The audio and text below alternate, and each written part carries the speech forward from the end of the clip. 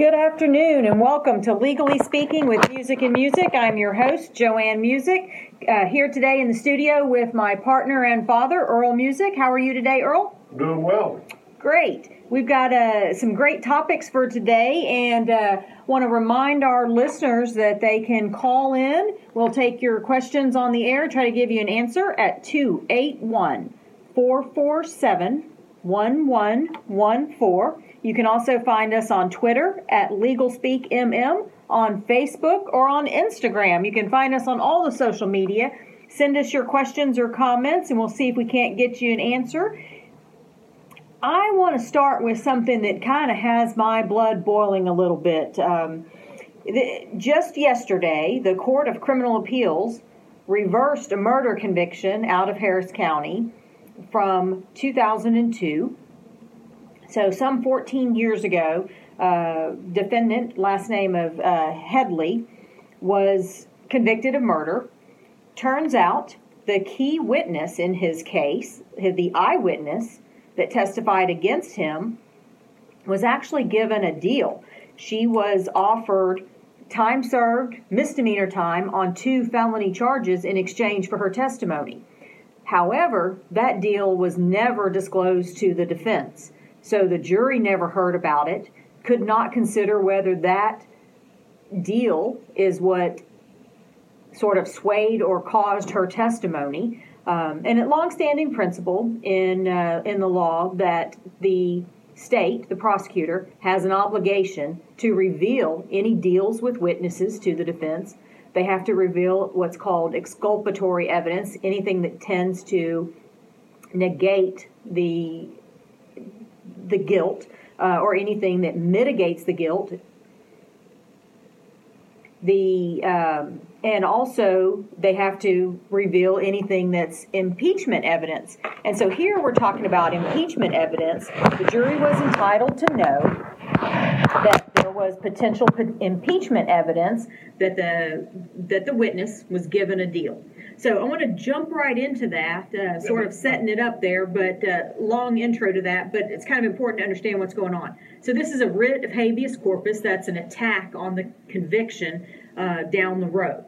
And I think it's important also to mention that up until she receives this fantastic deal that the state doesn't disclose to the defense, she's not cooperating. She doesn't show up for court, and it appears that without her cooperation, the state's going to have to dismiss charges against the defendant. And that's a good point there, Earl, because I want to back up for just a second and lay a little bit of this out there. The case was originally filed in late 2001. Early 2002, the case was ready for trial in the 228th District Court here in Harris County. I believe Judge Ted Poe was on the bench at that time, and the case had to be dismissed on trial date because the witness, this Rebecca Broussard, failed to show up to testify for the state. So the state, in fact, had to dismiss the murder charges because the one and only witness, the one and only key witness, eyewitness to this murder, failed to appear for trial and failed to provide testimony. So, case gets dismissed. As luck would have it, Miss Broussard finds herself arrested and accused of felony forgery and felony possession of a controlled substance.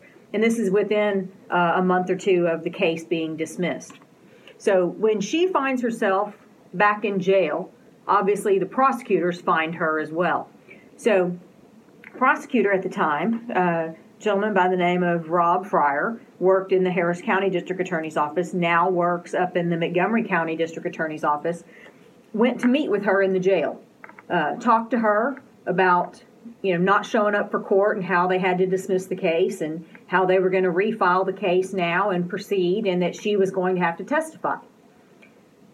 In their discussions at some point, Rob Fryer offered her a deal, told her he would let her plead to time served under what's called 1244A. It's a provision of the penal code that allows for misdemeanor time on what would otherwise be a felony conviction. Misdemeanor time means they serve it in the county jail rather than in a prison facility, and it can be no more than 1 year.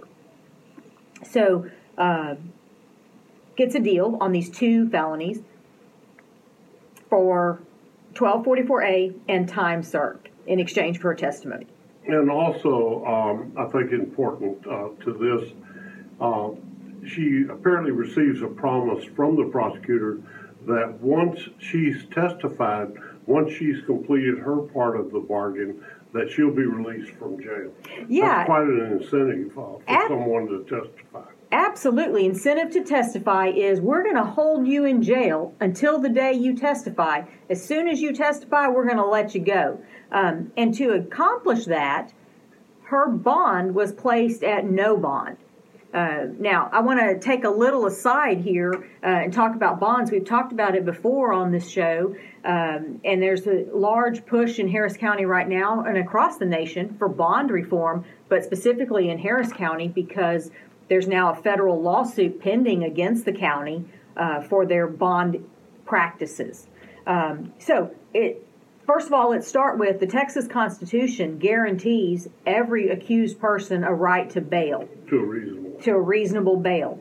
And there are a few exceptions carved out in the Constitution. For example, one of those would be capital murder. Someone accused of capital murder the judge is not required to give them a bond. Somebody who is a repeat offender, third strike rule, if you will, the judge is not required to give that person a bond. But there's legal... Currently under indictment and picks up an additional felony. Right. There's probably about 4 or 5 exceptions to being eligible for bond, if you will. From what I can tell, Ms. Broussard met none of those exceptions, so she was entitled to a bond. However, her conversations with the prosecutor led her to believe she was not going to get a bond and she was going to stay in custody until she testified. And the day that she testified, they would cut her loose with time served on her 2 felony offenses. Is that the way you understood it, Earl? That's the way I understand it. And so what happens, obviously she does testify. Mr. Headley gets convicted and is doing time in the Texas prison for murder. Along comes new lawyers on what we call a writ of habeas corpus. That's an attack on the conviction later usually for constitutional grounds or maybe even actual innocence grounds. Here we're not talking about actual innocence, but we're talking about a constitutional violation. They alleged that he was denied his right to due process, and he was denied his right and his attorney's right to rigorously cross-examine the witness about a deal that she got. And what happened was Judge Carter here in the 228th now had a hearing. They presented witnesses, they presented evidence, and he found there was, in fact, a deal that was made with the witness, and that deal was not disclosed to the defendant or his lawyer, and therefore due process rights had been violated. Sixth Amendment right to confront the accusers, that's to properly cross-examine them, had been denied, and he requested that relief be granted, meaning that his conviction, Mr. Headley's conviction, be set aside. The Court of Criminal Appeals yesterday granted that request and affirmed Judge Carter's opinion that relief should be granted. But let's back up a little bit and talk about kind of how this happened, because I find it interesting. It's probably, it's one of those technicalities in the law, but it also goes to the heart of the system. It's the heart of the judicial system. Prosecutors are required to provide exculpatory, mitigating, and impeachment evidence to the defense so the defense can properly test the state's case. And let me add that that's well-established law. It's been the law for many, many years, and it's an important law. It's basically like in this particular case that we're talking about, You have Miss Broussard, who's presenting testimony, and apparently has met with the district attorney's office, and they've kind of laid out some ground rules for her. One thing that we know is that she would not be able to make a bond, or she would not be able to get out of jail until after she testified. So don't you know that she has realized, I mean, a reasonable person would realize, man, I'm sitting here in jail, and I need to tell these people what they want to hear, or I'm not going to get out of jail. And so it basically, she had an incentive to possibly lie and tell the prosecutor what they wanted to hear in order for them to get their conviction. In order for her to get out of jail and for her to walk away from 2 felony charges. Well, absolutely. But the point that I want to make is this would have never happened if the state itself would just play fair and say, we're going to give you everything that we possibly have that might be mitigating circumstances or might be impeachment. We're going to give you that because we feel confident about our case, and then try that case and let the jury and the judicial system decide guilt or innocence, not cheat to win. And that's what it really comes down to. And a prosecutor's obligation is to seek justice, not just convictions. And when you say, cheat to win, withholding evidence, in my book, is cheating to win. Prosecutors should not withhold evidence, especially where it's mandated that they disclose that evidence. And here we're talking about a case, Brady versus Maryland from 1963, where the United States Supreme Court said in 1963, prosecutors will disclose this information. It's been the law since 1963. Courts have hit on it again and again and reminded prosecutors of this duty. And yet we still today have prosecutors not willing to follow that law. And I think if you ask the general public, do you feel that it's permissible for someone to get off of criminal charges because of a technicality? And most of the public is going to say a technicality should not cause you to be able to get off from a criminal charge. That's what we have been conditioned to believe and to accept. But if you ask that same general public, is it okay to cheat to win? They're going to overwhelmingly say, no, it is not. Well, and people should not be allowed to cheat.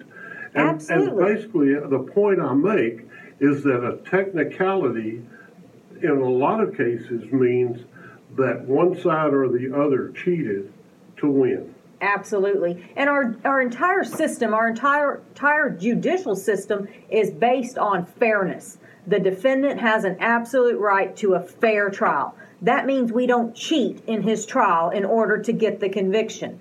So I want to get down to what was the issue here. When in 2002, when Miss Broussard went into jail and she was cut a deal to testify, apparently it went so far as that when she was brought before the grand jury to testify about the murder and about what she would be testifying to, the prosecutor, Assistant District Attorney Rob Fryer at the time, stated on the record in the grand jury testimony, or during the grand jury testimony, he stated that, and I'll quote here, "We all know you will be given a sentence under 1244A for 2 crimes that you have, and you'll get credit for the time that you've got in." In response to Rob Fryer's statement, Broussard replied that was indeed what she understood to be happening. Now, the defense in this case, in Headley's case on the writ, not only discovered that grand jury testimony where Rob Fryer cut a deal and made it known to the grand jury, memorialized it in a transcript, but in addition to that, he had contacted the prosecutor who was in charge of Broussard's 2 new felony cases, told that prosecutor do not allow Broussard to plead guilty or enter in any type of plea negotiations until after she testifies for me, and do not do anything on this case until you consult me and you have my permission to do something. So, you've got Rob Fryer interjecting himself not only into cutting a deal with this witness, but then telling other prosecutors, now look, you don't do anything with this case, even though it's assigned to you and you're responsible for it. Don't do anything with it without checking with me, because I want to hold her feet to the fire. I want to make sure she testifies for me before we let her go. And in fairness to the other prosecutors, there is nothing in the record or anything that makes us believe that the prosecutors that actually prosecuted the case actually knew that Rob Fryer had cut a deal. Well, and that's what's pretty clear from the findings of fact that were entered in this case by Judge Carter. It's pretty clear that Rob was the only person who really knew about this deal. Now, I want to talk a lot more about that deal and how all this came to light and the 14 years we've spent fighting about it when we come back. But we're going to take a quick break, and we'll be right back. Hope you'll join us right after the break. At the altar of the sun, they were praying for a lover in the valley of the gun.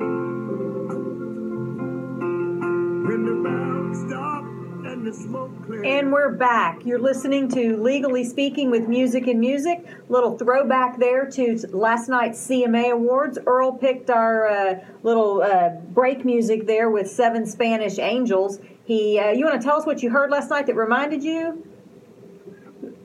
Well, let's get it clear. Last night I watched probably the greatest World Series game that's ever been played.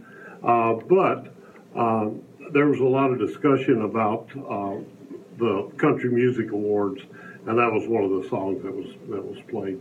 Gotcha. So I knew you'd have been watching the World Series. But let's get back to where we were just before the break, talking about some prosecutorial misconduct here in Harris County, where when a case was tried back in 2002, Rob Fryer had cut a deal with the witness, failed to disclose that. Recently, the court held a hearing and discovered that, let me start with Rob Fryer himself was called as a witness and testified. As I understand the testimony, and I've not read the entire transcript, but I've talked to the lawyers involved in the case. As I understand, Rob initially testified that he did not believe this was a deal, and therefore it didn't need to be disclosed. He hadn't really cut a deal, and it wasn't done ahead of time. It was something that, a deal like that was struck later and had nothing really to do with her testimony. Apparently then on the stand, he was confronted with not only the grand jury transcript that we talked about, where he told her in the grand jury, we all know you're about to get a sentence under 1244A for these 2 cases, and you'll get credit for time served when you testify.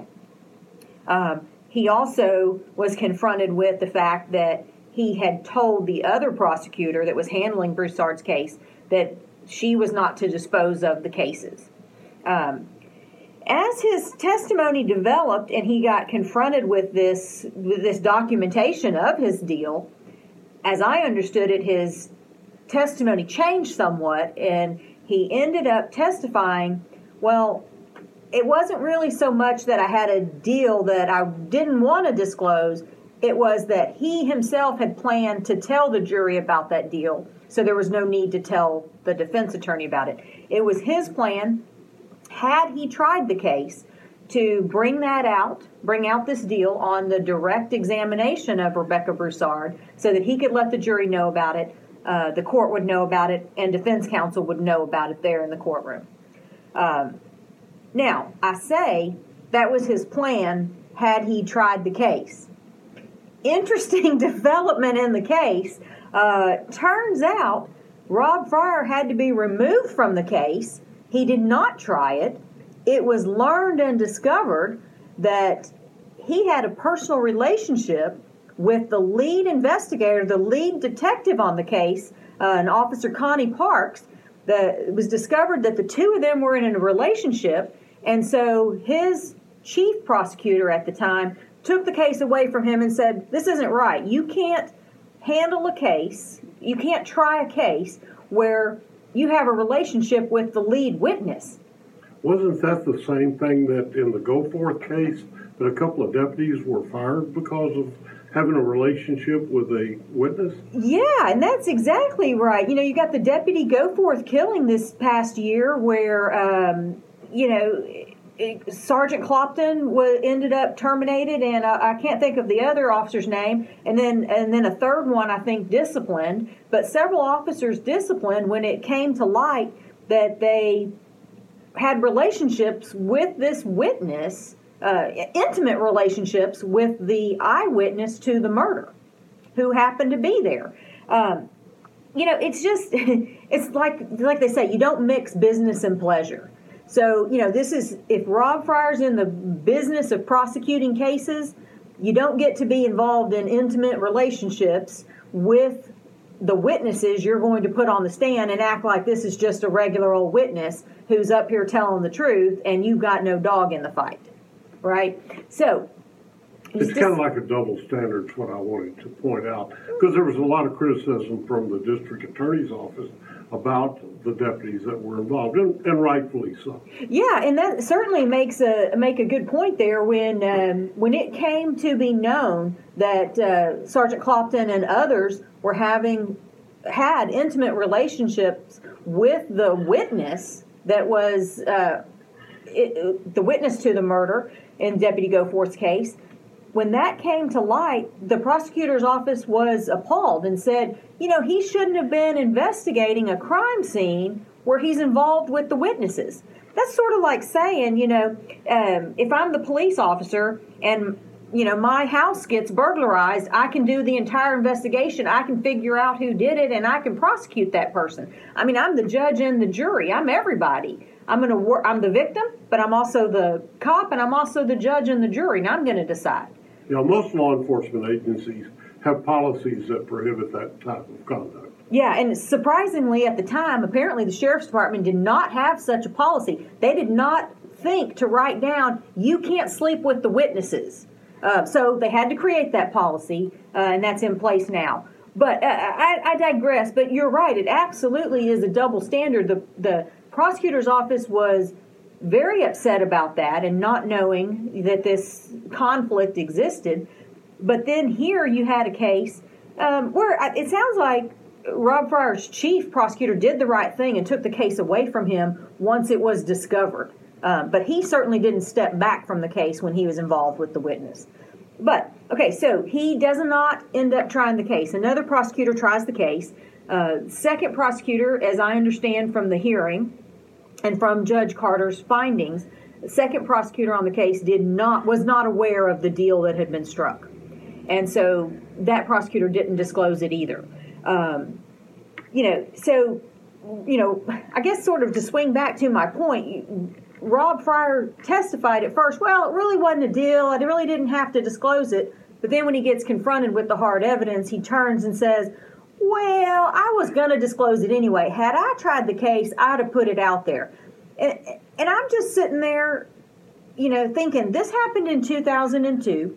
We've come a long way since 2002. There have been numerous court opinions, numerous attorney ethics opinions from the state bar that say this is wrong. Prosecutors cannot hide Brady evidence. Brady v. Maryland, that's the 1963 case.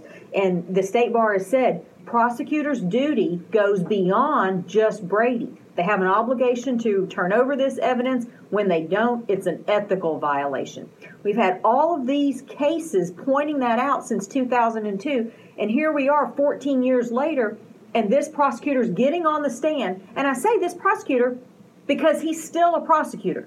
He's moved on from Harris County up to Montgomery County, still a prosecutor, and still to this day is under the belief that he did nothing wrong. He didn't have to tell anybody.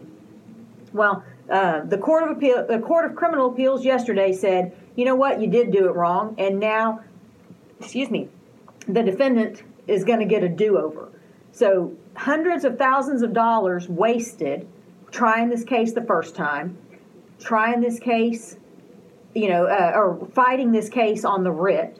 The state, it just boggles my mind that the state could go forward on this case with a straight face and present to the court, our prosecutor at the time, Rob Fryer, did nothing wrong. I just don't get it. I don't get how they even continue that with a straight face and pay the prosecutors, use taxpayer money and resources to fight something that's wrong.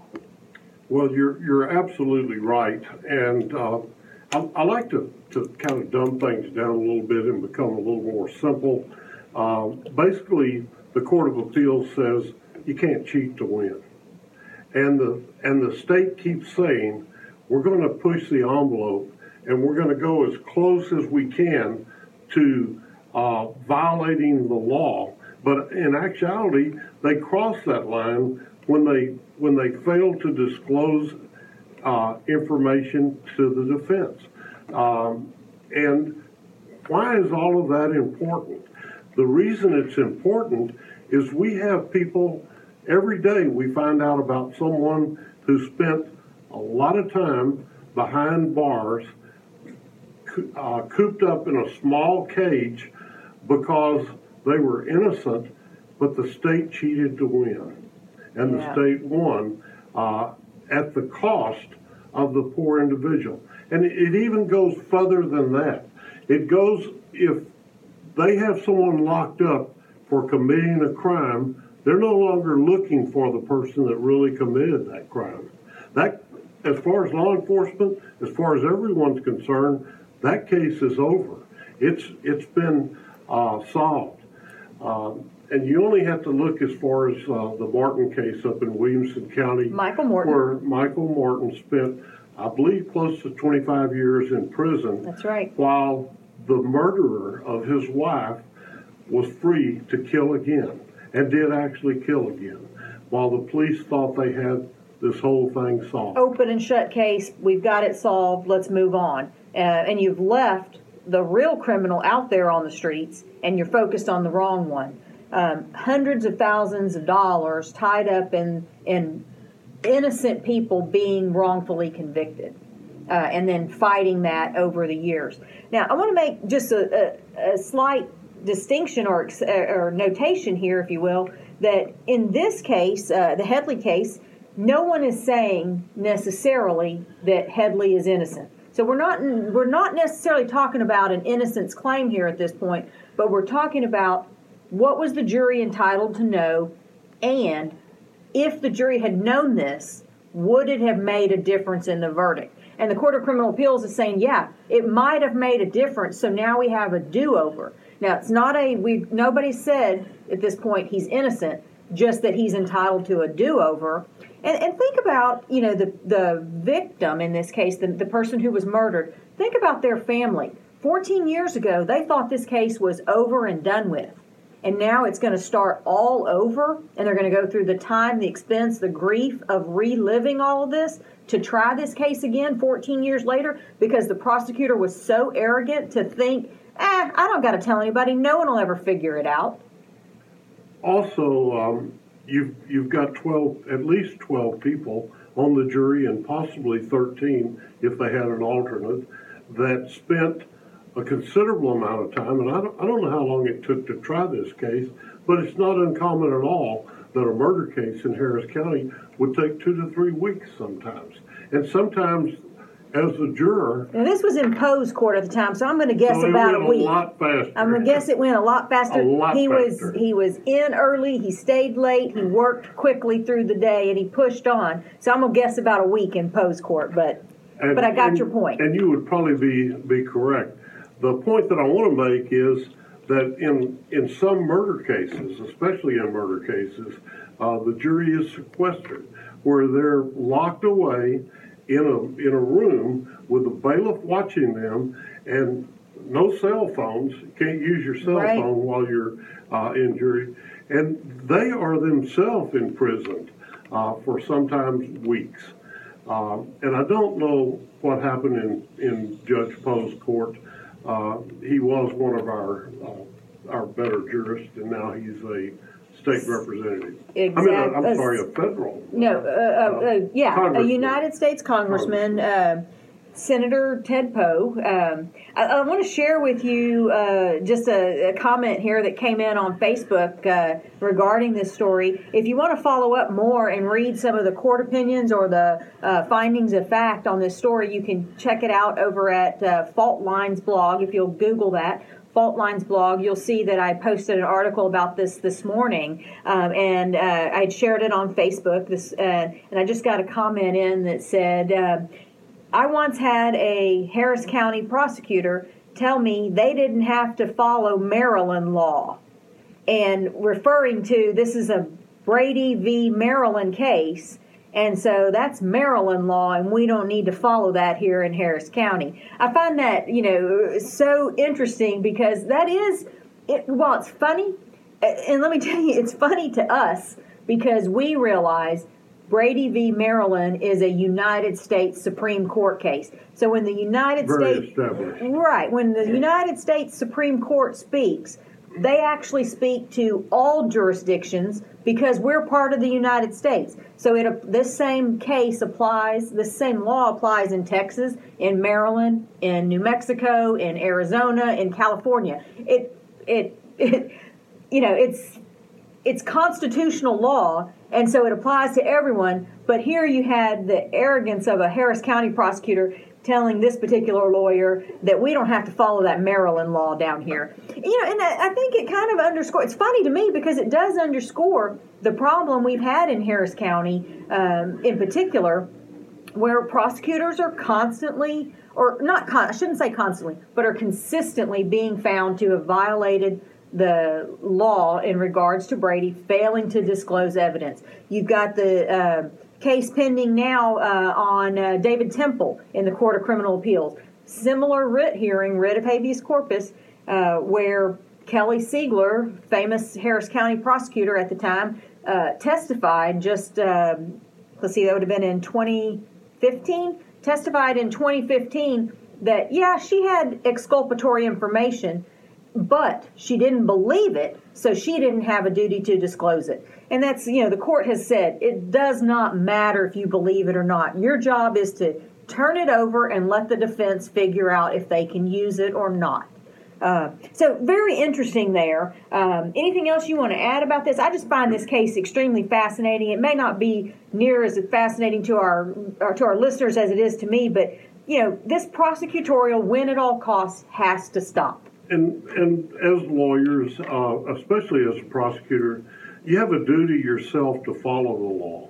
And when you talk about the Supreme Court deciding Brady v. Maryland, the Supreme Court now says this is the law of the land.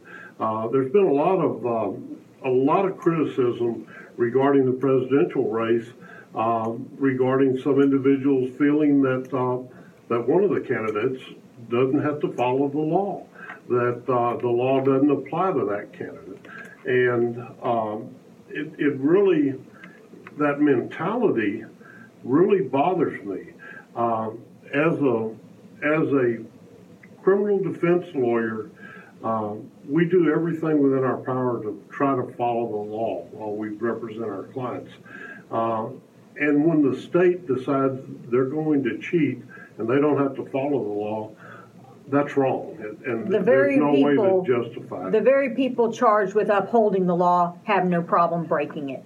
We're going to take a break right now. I want to remind our listeners that we'll take your comments on social media, Twitter at LegalSpeakMM, on Facebook or Instagram. You can also call us at 281-447-1114. And we're going to be right back after this quick break, and we're going to get into some school law and some things that are happening in our local schools. We'll be right back.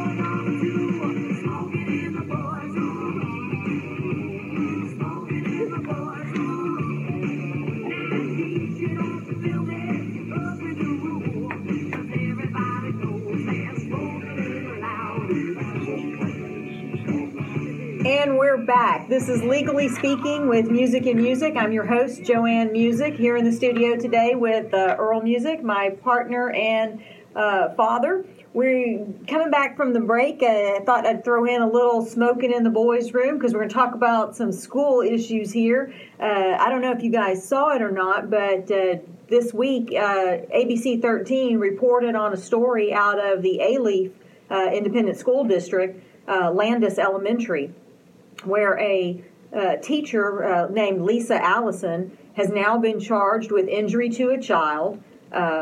She's accused of hitting the student, punching him in the face, pulling him down to the ground, and sitting on him out in the hallway in order to, I suppose, as a form of discipline or whatever. But she's now been charged with injury to a child for causing injury to a child under the age of 15. And here we're talking about a 7-year-old, second grader, 7-year-old child who, according to the teacher, was being noisy in class, and so she asked him to leave the classroom.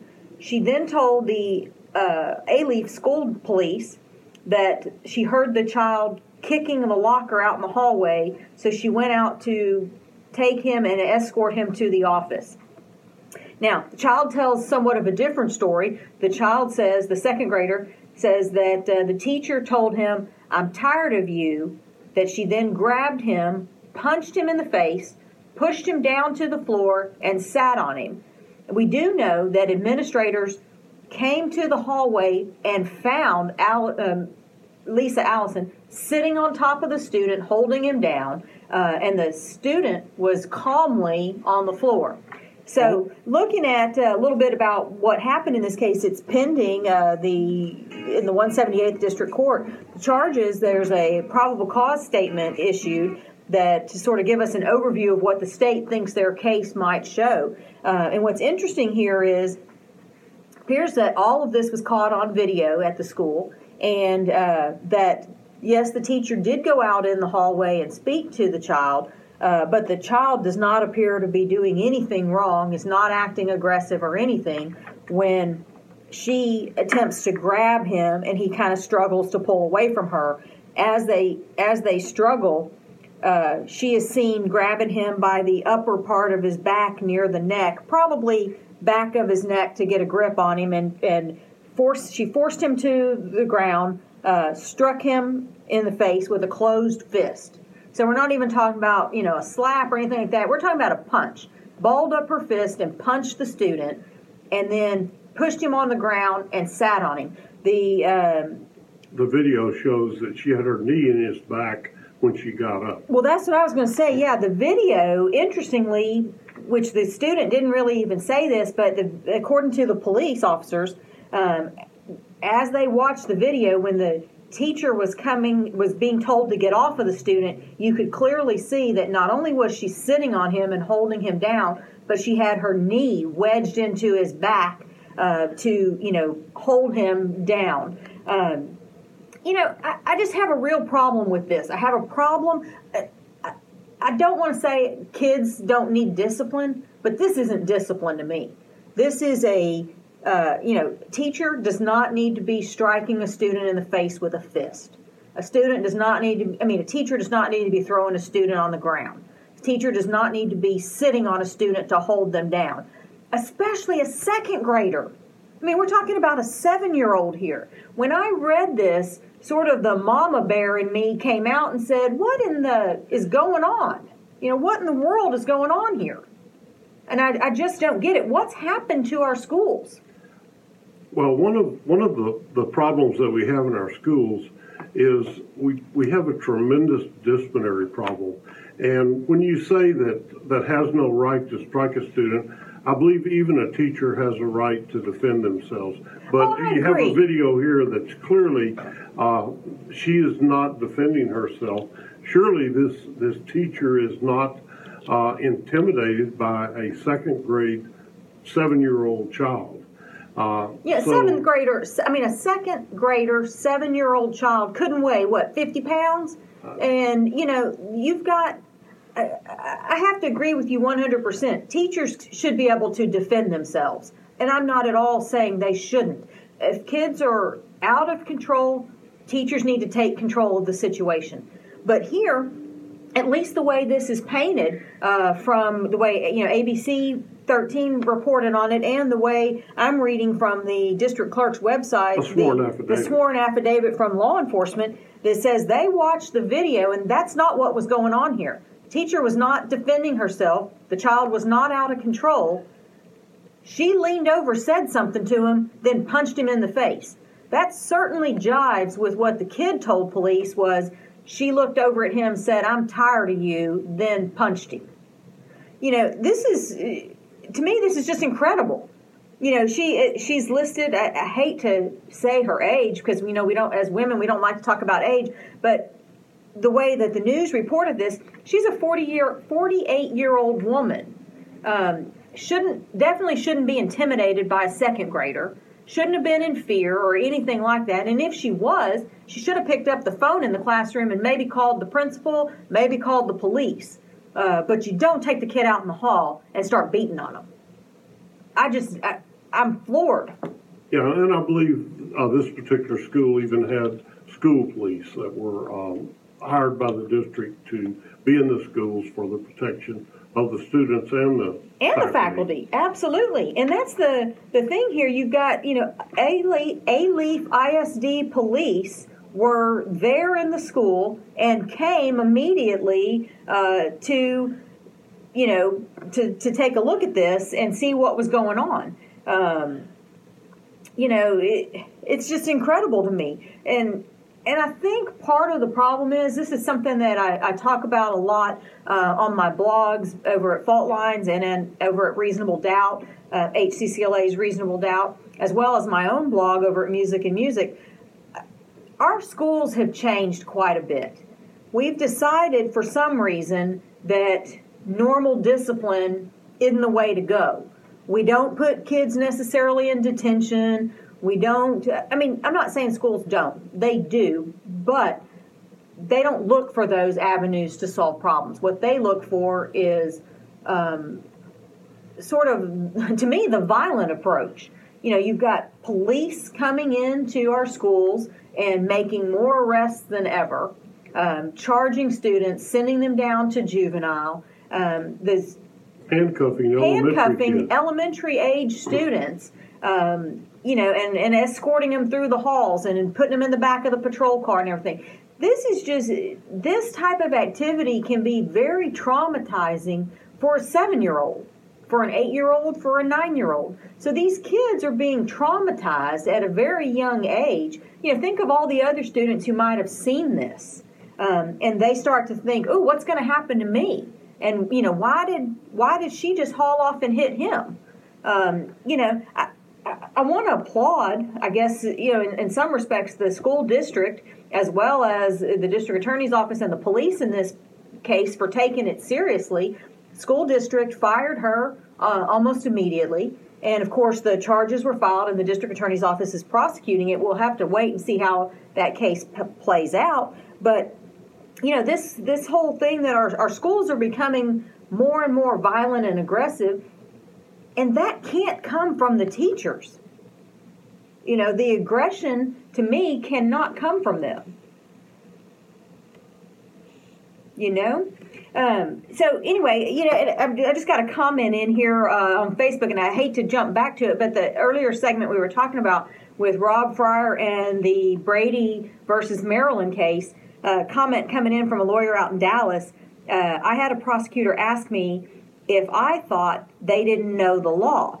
Right after they told me they're not responsible if the police department knew it but hadn't told them. And so, as you know, Earl, this is kind of funny.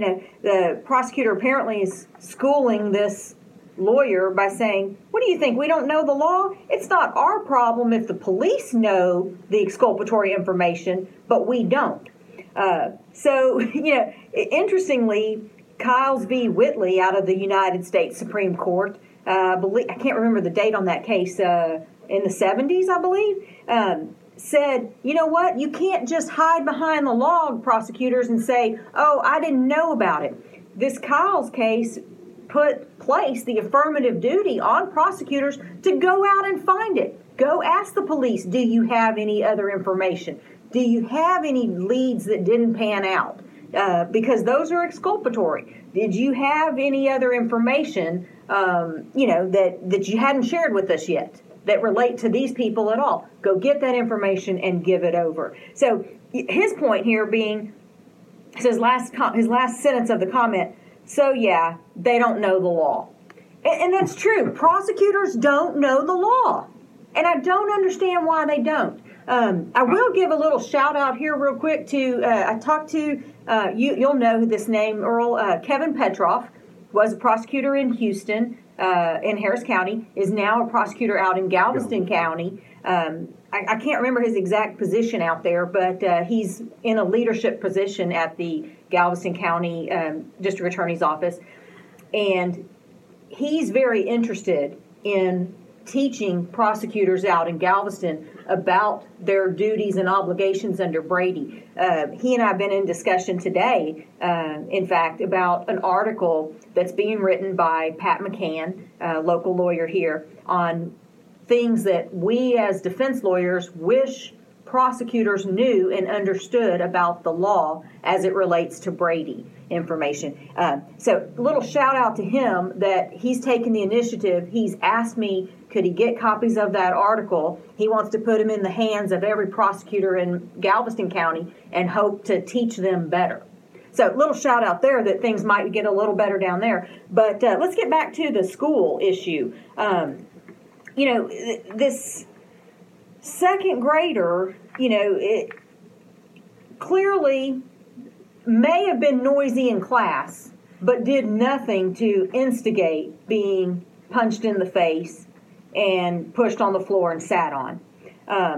But to me, that goes to sort of just a bigger picture of what I'm seeing in the news anyway about what's going on in the schools. We have these zero tolerance policies where you've got, I wrote about this maybe 6-8 months ago, a child up in Colorado who was expelled, a kindergartner, expelled from school for bringing a little plastic gun that sprays bubbles, it blows bubbles, for bringing a bubble gun to school. They said, oh, that's a simulated firearm. Despite the fact that it was a little toy gun that didn't even remotely look like a real gun.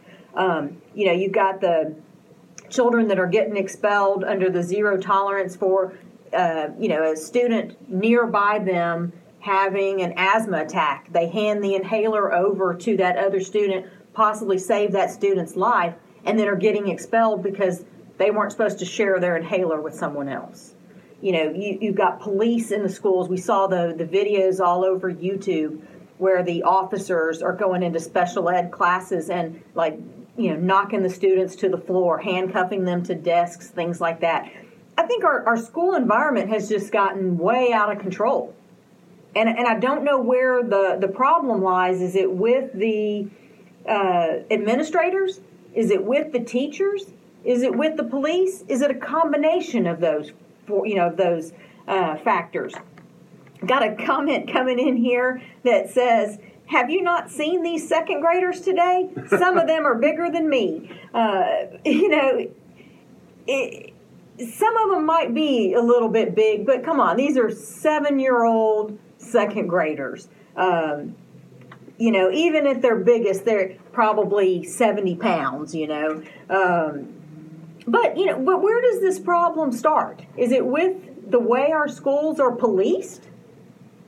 Well, I think that basically the problem starts because of people's disregard for authority completely. Unfortunately, I believe if you ended up checking some of the problem students, you would find out that they have very little interaction with their family, and it is a method to get attention. When this kid gets put out of class because he's disrupting the class, apparently he went outside and was kicking the lockers, making a little noise. He wanted attention. Now, But obviously we expect our law enforcement to not overreact to people out on the street, but yet it looks like teachers have been under so much frustration that they're starting to overreact, and maybe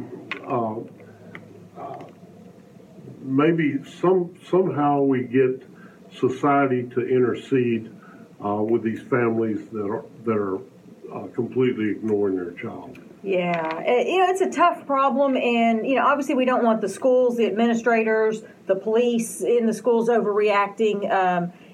But at the same time, I think families, kids need to understand what is going on in our schools and how they might combat that. Rather than take these issues up yourself, make sure you and your children know. Ask for a lawyer. Ask for help. Tell the administrators you want a lawyer.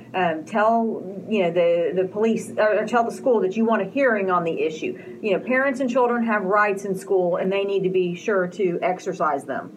That brings us to the close of our hour. I want to thank you for joining us today. We're here every Thursday from 2 to 3 for Legally Speaking with Musick and Musick. As always, you can look us up on Facebook, Twitter, Instagram. Twitter is at LegalSpeakMM. Call in, write us, hit us up on social media, and let us answer your questions. We'd love to hear from you, and we'll be back next Thursday.